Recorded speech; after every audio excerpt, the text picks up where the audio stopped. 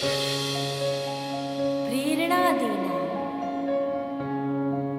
Kuhamasisha. Inspira. Inspirieren.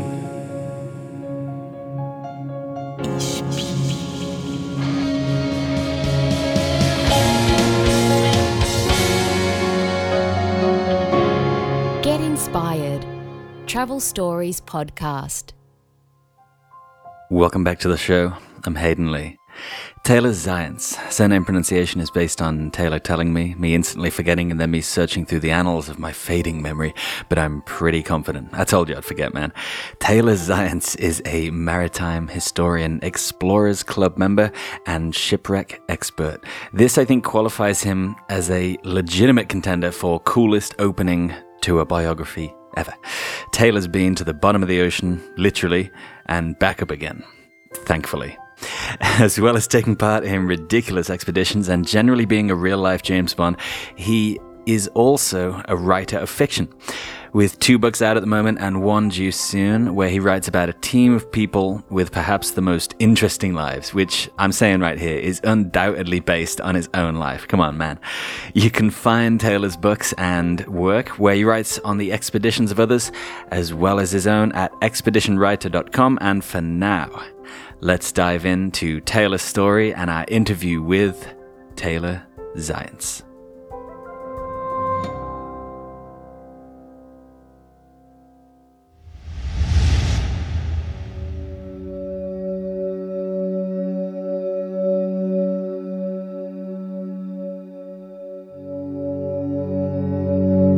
Myself and some people in this deep sea shipwreck company that I was involved with had taken a trip out to Africa to secure a deal. And on the way back, we decided that what we were going to do is we were going to stop for a week in Kenya. And rather than going kind of the very traditional safari experience, what we did instead was we stayed in this little camp out in a very rural area in Masai land. It had once been a camp where young warriors would come to train before they became adults. There weren't wells. There was no electricity besides a little bit of solar capability. And what I really liked most about it was that it was very much within village rural life, meaning that nobody would talk to you unless they wanted to. And we got a chance to just basically walk around, see the herds of cows, walk out into the savannah and see the animals, the giraffes and elephants and all the antelope, without having this kind of very resort-like experience. And as a result of this, there was a lot of downtime too. It had been a long time since I'd traveled by myself, or rather not with my wife. Had a chance to really sit down, read a lot of books, a lot of chance to just think about what I wanted from the next few years of my life. And up until that point, it had been so much career focus and focus on other things and moving across the country a couple times that I'm not sure if I'd really taken the time to step back and think. But this was that opportunity. And every day at about 3 o'clock, this little boy would show up. And he would have a soccer ball with him. And he would point at me, and the 2 of us would go and play soccer for about an hour or so. He's about 4 years old. And just sitting there with him, playing soccer, was a chance to really realize what I wanted out of the next few years of my life. And I realized one of the realizations was that I wanted to be a dad. Another thing that really occurred to me was I want to write. That in many ways came from We were in a Land Rover. I was sticking my head out of the sunroof, and we were flying down this dirt road out in the savannah and seeing animals, and it just wind in my hair. It was just the most incredible feeling, and I wanted to just capture that. I wanted to make my life about experiences like that and writing experiences like that. So between really deciding that I was going to get even more serious about writing and trying to get published, and deciding, you know what, yes, I want to have this kind of experience playing soccer with the little boy from the village. As a father, I can trace back where my life is right now to having that period of reflection. My wife and I ended up having a baby a few years ago, my son, Sammy, who just turned 15 months old. And I can trace back that decision in many ways to this experience.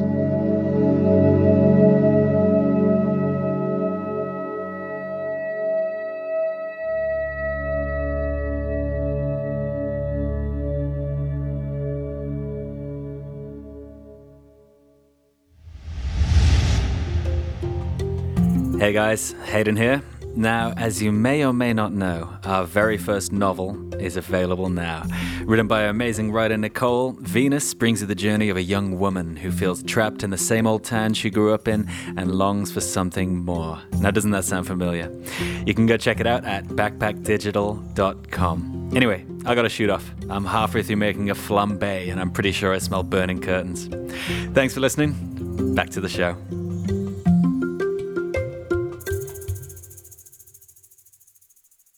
I think it's interesting that you say about the Triumph Bonneville, was it, that you said you had? Yes. Yeah. Did you do much traveling on that? Mostly local traveling. I was living in Virginia at the time, near Washington, D.C., so within about 5 minutes outside my front door, I could pass through essentially 3 states, Virginia, Washington, D.C., by way of Georgetown, and then up into Maryland. Nice. There's phenomenal vineyards and farmlands and dirt roads. I was never a fast rider. I was definitely fell into the ranks of the cruisers on my little bike, and I would just so thoroughly enjoy just experiencing my own little neck of the woods. Nice. Is that where you're from originally? Not originally. From the Pacific Northwest in the U.S. originally, a little city called Spokane, Washington, but lived for a few years in Florida. Lived for a few years in Arizona, then Washington, D.C., and then finally we ended up starting our family in Portland, Oregon. Nice. I keep hearing good things about Portland, and it's got me thinking when you were saying about how nice it was where you were and you could go through 3 states. And it's this thing of, I can't remember who it was I was talking with about it, but it's this thing of appreciating where you are and where you live and, you know, where you grew up and things like that. Because often we think like, oh, I can't wait to get out here and the world is out there and wow, Mexico is so cool. But sometimes we neglect to think, man, the place I'm in, if I just venture out, it is amazing, you know, and places like that. And I've heard so many good things about Portland as well. So many good things. That was the reason that we moved out here. We really felt that we wanted to start a family. Some of the international stuff was going to be out of reach for a little while, depending on how we wanted to do that. But we really wanted to live somewhere where we felt that there's a whole lifetime of adventures right outside of where we live. Somewhere that we could never run out of amazing things to do. And Portland for us really felt like that place. Yeah, that is an awesome way to choose a place, you know, to choose a place to live. Like I can just go out my door and I can find something. That is awesome. I love that. Now, when we first got in touch, you posed the question, have you ever talked to someone on the show who's traveled to the bottom of the ocean? And you know what? I don't believe I have. That's a bit of a rare thing. So for the listeners, here's a snippet from your bio.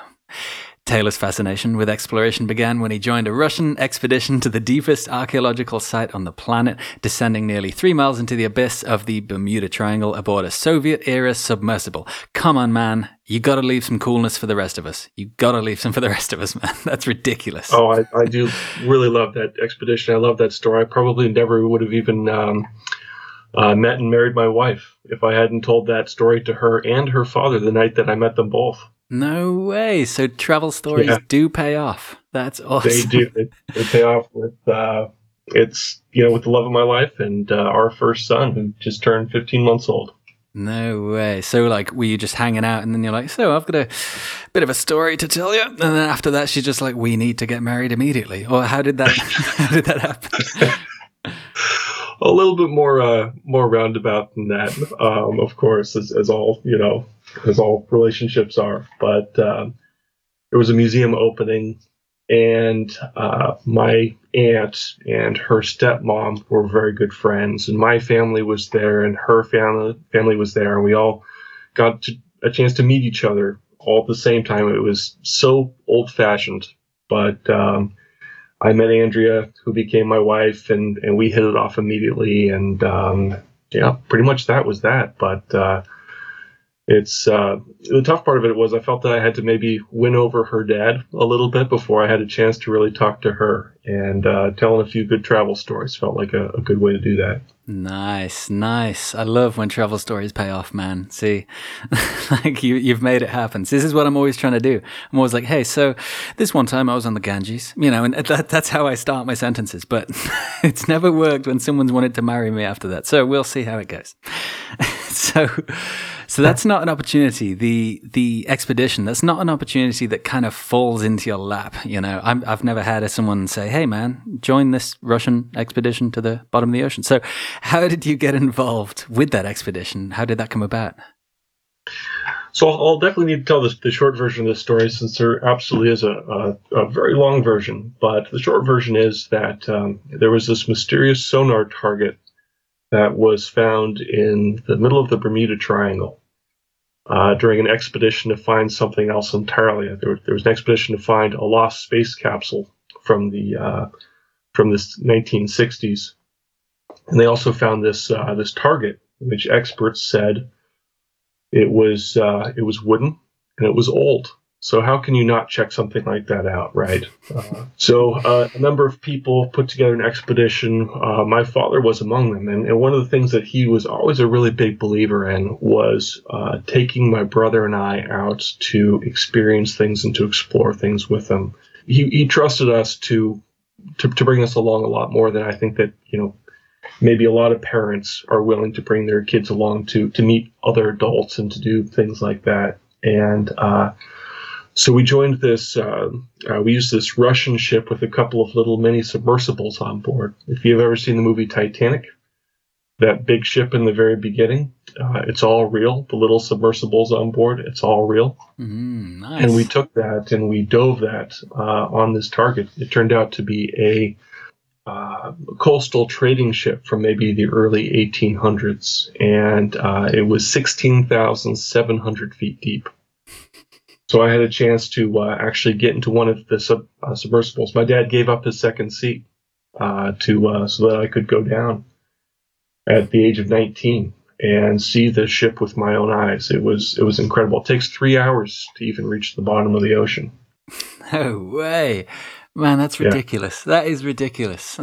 Like, people talk about, I've talked about this before on the show, but people talk about space as in like, we know very little about space, and you go up, imagine going up that much into space, how far you went down, what you'd find, probably not a lot, but in our oceans, there's so much there, even the stuff that we've left behind, from the 1800s, like you were saying, there's so much down there. It is like a new world entirely, man. Do you get that feeling too? In every way. Yeah, every time I looked out this little portal window, I knew that this is something that no other human being had ever seen before. It was, this is many years later at this point. It's still something that just blows me away to think about. Oh man! Now I've talked to people before about this feeling on the show, this feeling that I get and that others have talked about, where you're in a situation and you get this weird crystallizing feeling of, how did I get here? How did like all these things come about and placed me in this very spot? Is this something that you felt when you're down there? Do you know the feeling I mean? I do. I know exactly the feeling you mean. It's almost a realization of sorts. And in my experience, at least, it really changed the trajectory of my life. How can you go to the bottom of the ocean and then come back out and then just kind of do any old thing or sleepwalk through life, right? It was something that really helped me understand and develop and focus my passions, which ended up being writing. And pretty much every book that I've worked on since then has in some way reflected that experience and the way that I felt at that moment. Yeah, man, that's such an interesting thing of how this experience makes you not want to go into that, the standard life, the life that we're prescribed. It makes you not want to do that. And this happens a lot. I see it a lot with travel just in general as well. If someone goes out, say for example, I'm talking to this girl at the moment, right? She's not been traveling before, but we've been talking. She goes, right, I'm going to head to Thailand, right? And she's saying, oh, I don't know about this. I don't know about this. And I keep saying to her, when you come back from this trip, you will be different.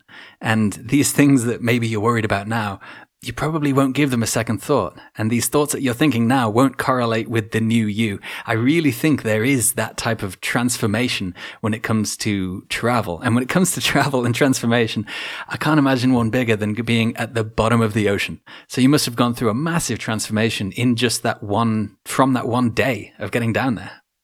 Yeah, changed my life. It wasn't just that experience too. It was the people that were along on this trip as well. Scientists, explorers, people who had really focused what they wanted to do and had done some incredible things. And to be exposed to people like that, it really made me realize how big the world truly is. Interesting. Now I want to go back a bit. So as a kid, I know you said you would go out with your dad, you and your brother, but did you know that years later you'd eventually find yourself in the depths of the ocean, in the abyss? Or did you have any inclination that this would be how your life would be turning out? Yes and no. I think that I have a new appreciation looking back now that I'm in my 30s.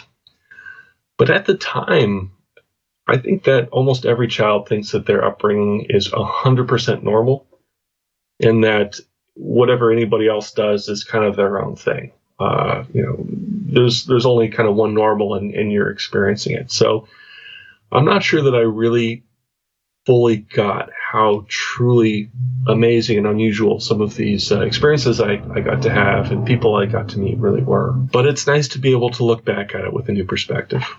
Yeah, the looking back and the nostalgia. Nostalgia is something I find really, really interesting because I think a lot of the time, or at least for me, a lot of the time when I look back on stuff, the bad stuff that happened there either isn't there in my memory or has kind of morphed into good or funny. You do know what I mean? It's like the bad stuff is kind of washed away and you remember the good about situations a whole lot more. Did you find that? Absolutely. I hiked Machu Picchu, the Inca Trail, a few years ago, and I'm not sure if I ended up with some kind of altitude sickness or something, but what I do remember is that I could barely get more than 3 or 4 steps without coming as close as I was willing to get to passing out. I lost something like 15 pounds in 3 days because I was hiking all day and not eating anything. You can hear this now. I can barely even get through this story without just completely breaking down into laughter because it's so funny in retrospect how totally miserable I was every step of the way. Exactly, man. You should bring that out as a workout DVD. Lose 15 pounds in a week or something. Let me put it this way: it's not a good look.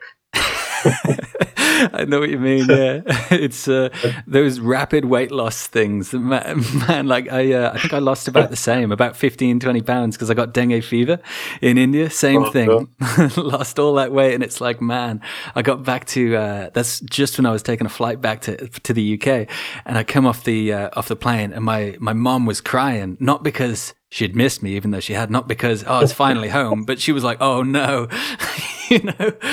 But, yeah, when strangers are coming up to you and asking if you're okay, that's exactly. But what do you remember? Like from that trip, from that expedition, from that hiking, that isn't kind of what you remember. I would imagine it would be, you know, getting to the top. Or what is your one memory? If you were to pick one memory from that, what would it be? I wouldn't trade that experience for anything, and here's why.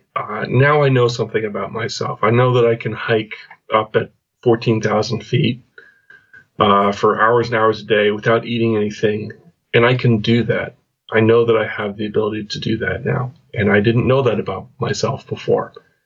And it was such a clarifying experience, and I really only truly remember the sense of awe and the sense of wonder with that place. And I do remember some of the hallucinations I was having at night too, but mostly I just remember how absolutely incredible it all was.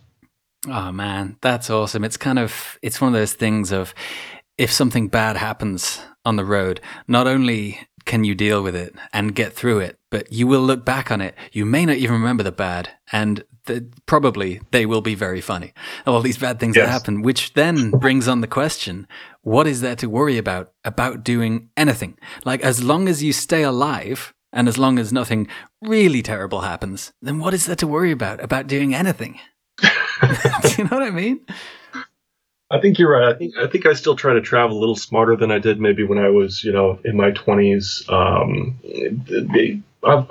You can pick up an injury or something like that may stick with you for a lot of years, and I'm trying to avoid picking up any more. But beyond that, when it comes to things like, let's say, embarrassment, like getting a Jeep stuck in a river or something like that, a lot of that will fade over time.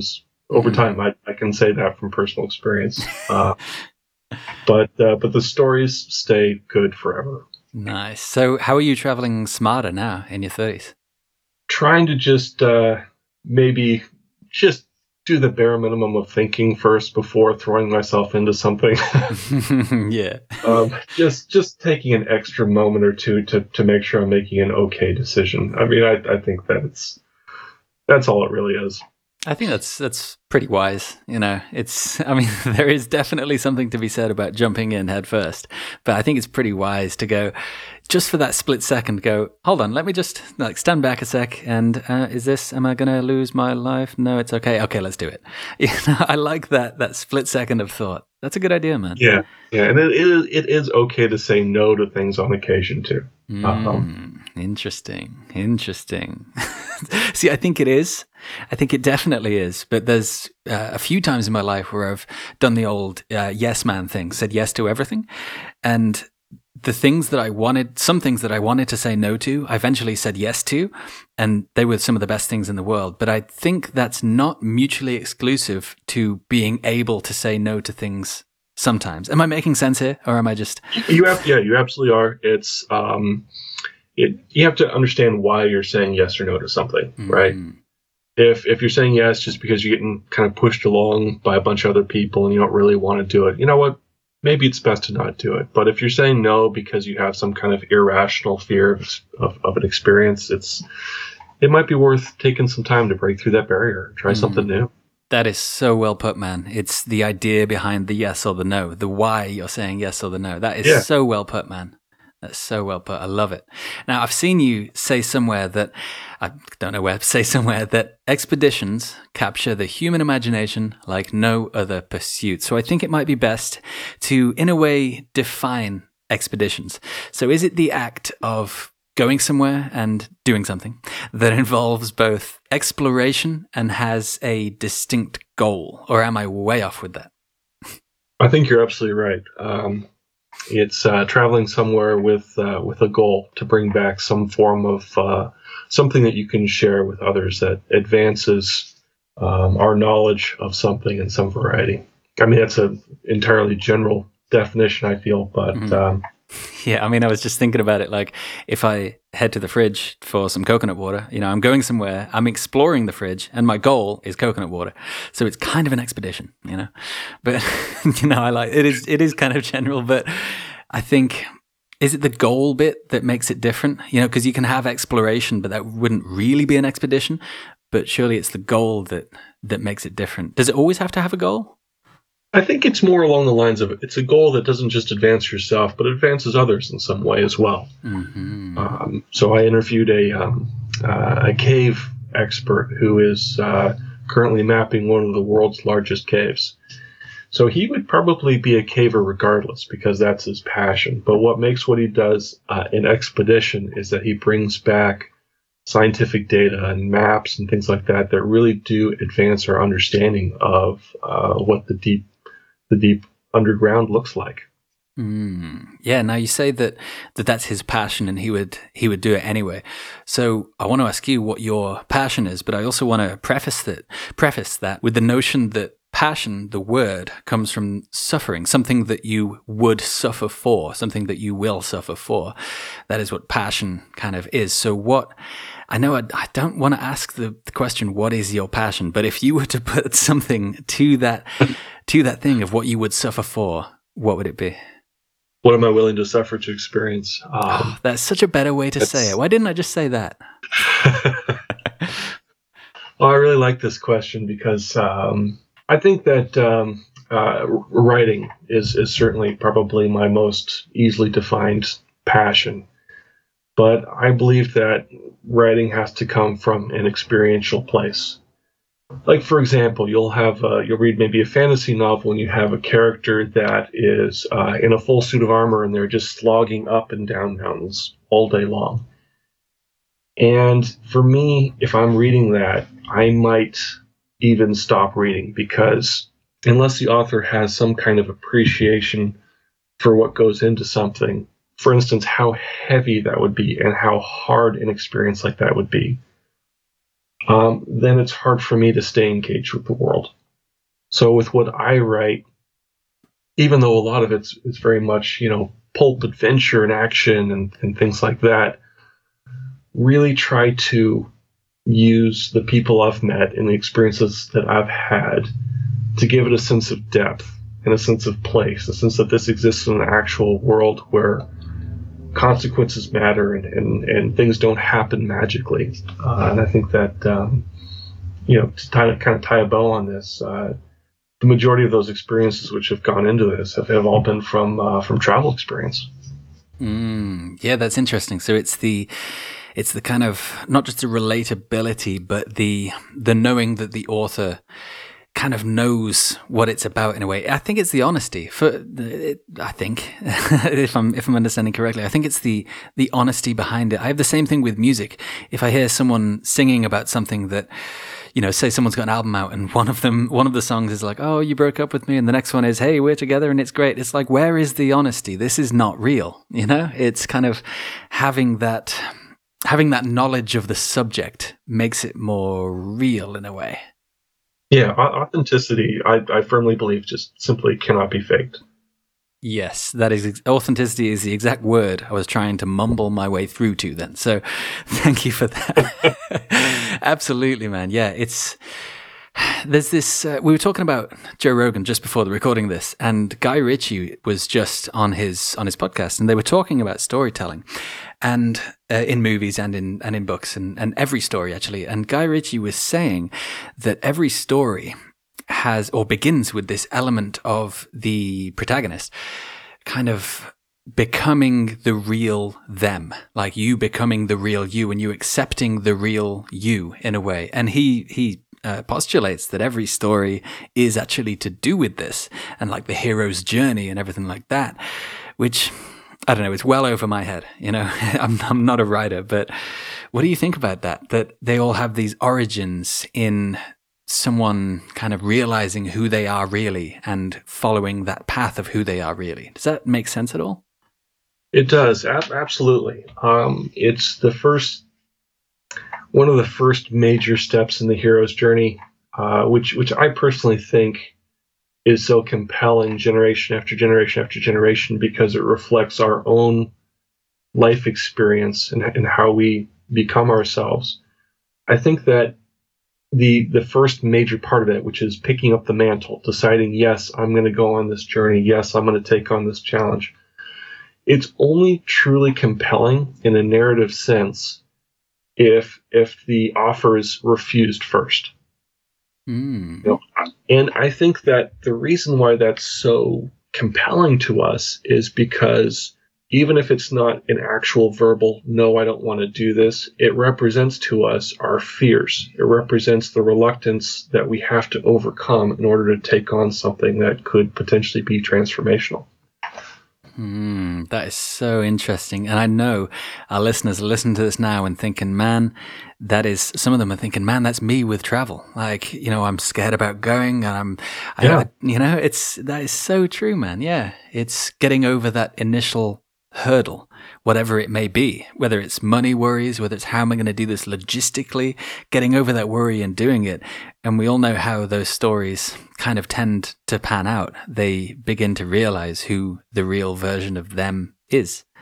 I think you're right. And anything that I've done that I'm truly proud of, it scared the crap out of me before I actually took it on. Yes, that is a soundbite right there. That is, yeah, perfect, man, perfect. And I mean, at this show, we know the importance of storytelling, the way of portraying experience and pulling morals and understanding from these stories. So for you write fiction. So like I'm telling you, like you don't know. By the way, you write fiction. So for you, what drives you to write fiction? Instead of what's the other one? Not post-fiction, not non-fiction. Of course, it's non-fiction instead of non-fiction. Yeah, well, I do a lot of both. To be honest, my books are of course fiction, but I also blog non-fiction stories and interviews and things like that. I kind of consider myself a fiction author with a non-fiction mentality because I'm a researcher and a historian and things like that. So for me, it's all an effort to capture an emotion. I can't really work on something until I've found the soundtrack for it. What's the music that reflects the mood that I want to capture here?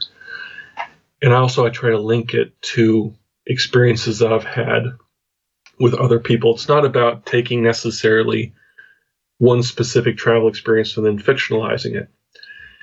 It's more about trying to see what I can write that captures that same feeling of adventure or discovery, or in a lot of cases, what does that feel like?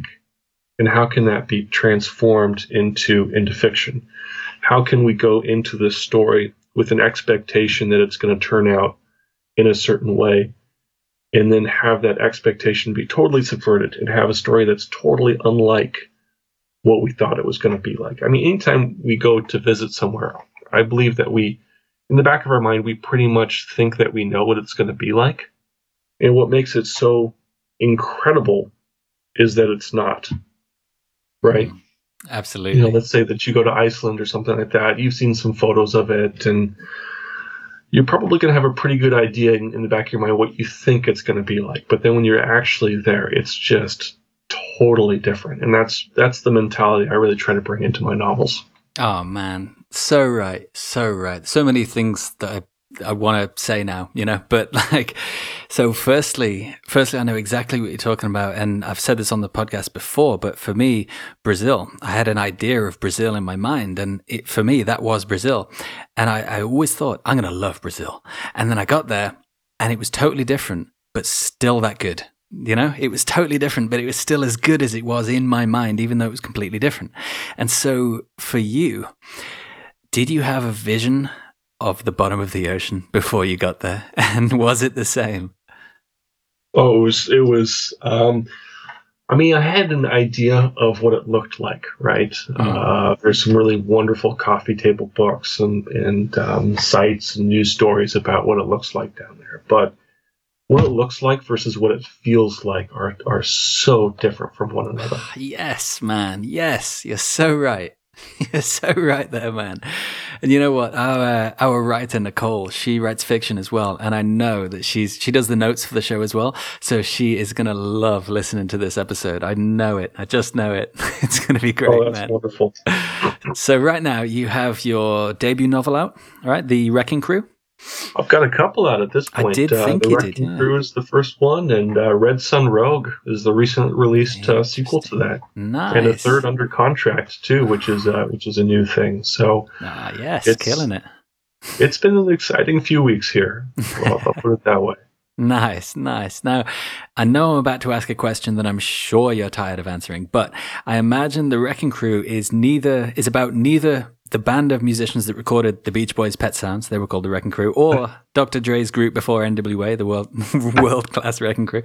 So, what is it about? That was a long way around. Yeah, it's about a deep sea salvage diver who ends up freed from prison in order to lead a very dangerous expedition into the pirate-infested waters off of Somalia in order to find the body of a lost research scientist. But very quickly things change, and they realize that not only is she not dead, but their expedition is attacked. And what he has to do is he has to put together a crew of a really unusual cast of characters in order to basically fight back against this larger menace, which is affecting the entire region. Beautiful. And I'm listening to this thinking, or knowing that you start with the emotion, you start with the soundtrack and the emotion, and then you bring in the authenticity. You can tell where it comes from, your background and your history and your experiences, and putting that all together with the twists in as well. What I can see is that I want to read that. So the second one, what was the second one called again? Red Sun Rogue. Red Sun Rogue. That is an awesome title. What is that about, man? It picks up right after the first one lets off. Oh, it's a sequel. It's a sequel. It's a direct sequel. And now the crew basically gets blackmailed. They're caught while trying to smuggle refugees out of North Korea. And they're blackmailed into investigating this mysterious event that's been occurring in the area. And then they end up basically caught between both sides of this larger conflict with roots in the secret weapons programs of World War II. No way. Man, I can just imagine your wife back in the day, listen to that first story and then hearing all you've got to say and thinking, man, this is the most interesting guy in the world. I need to marry this guy. No way. That's awesome, man. Oh, I love it. She's the one that, keeps me grounded every step of the way. Plus, she's heard every one of my stories so many times. I can't even believe she tolerates them anymore. I know what you mean, man. I know what you mean. And we should get to the third one as well. The third one is not out yet, right? Third one's coming out early 2018. This one is a standalone one. It's not a sequel to the first two. Mm-hmm. It's about a young Georgetown history professor that gets kind of mysteriously summoned to this expedition out of Tanzania. And he realizes that what this expedition is going to do is it's going to go into the deepest cave system in Africa, because the explorer that he based his studies on disappeared there 100 years ago. And then they realize pretty quickly that once they're underground, that they're going to have to solve the mystery of what happened to this lost explorer if their own expedition is going to make it back out of this cave again. Oh man, I love it, because no one can write this. This sounds like an obvious thing to say. No one can write the same book that you can, or that I can, or that someone else can. And it's a composition based on your experiences and based on how you see the world in a way and how you view things. And I think if you bring in how you yourself view things and how your experiences have been in your life and put it all together, these sound like fascinating books, man. They really do. They really are. They really are a lot of fun.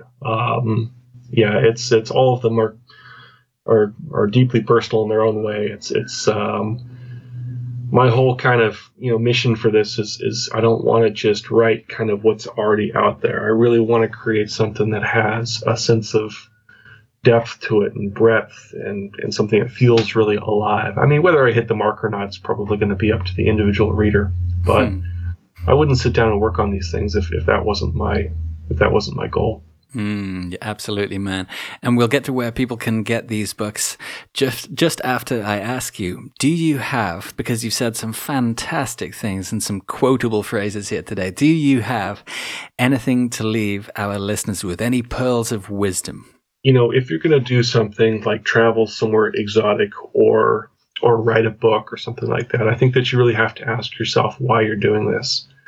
I think that if you want to be the person that stands up in front of a group of people to tell you about your experience or be the expert or the lecturer or somebody like that, then you're kind of missing what makes it so special.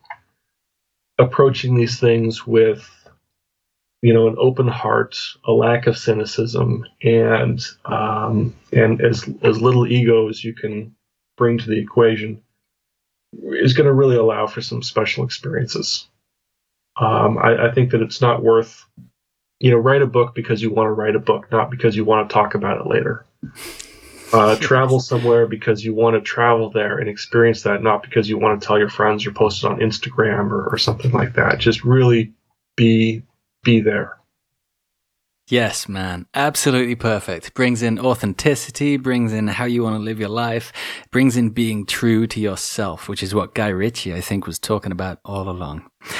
Man, awesome. Awesome. Where can we send people to go check out these books, and where can we send people to check out you, actually, man? One of the easiest ways to check me out is you can go to expeditionwriter.com. No spaces or dashes or anything. You can also look up The Wrecking Crew or Red Sun Rogue on Amazon, and it's going to be the book written by the person with the strange Polish last name that starts with Z. Nice. Have you noticed that I haven't said your last name through this entire interview? Yeah, just you did. You even told me how to say it, and I just instantly forgot. The funny thing is anytime I meet somebody from Poland, they seem to at some point correct my pronunciation of my own last name. So it's hard to hold anything against anybody when apparently I've been doing it wrong myself. Yeah, that's true. Yeah.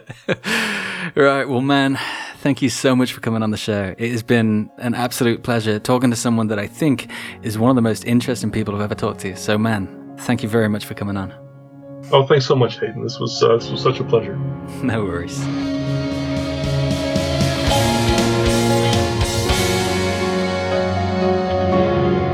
Stay inspired by subscribing to Travel Stories Podcast.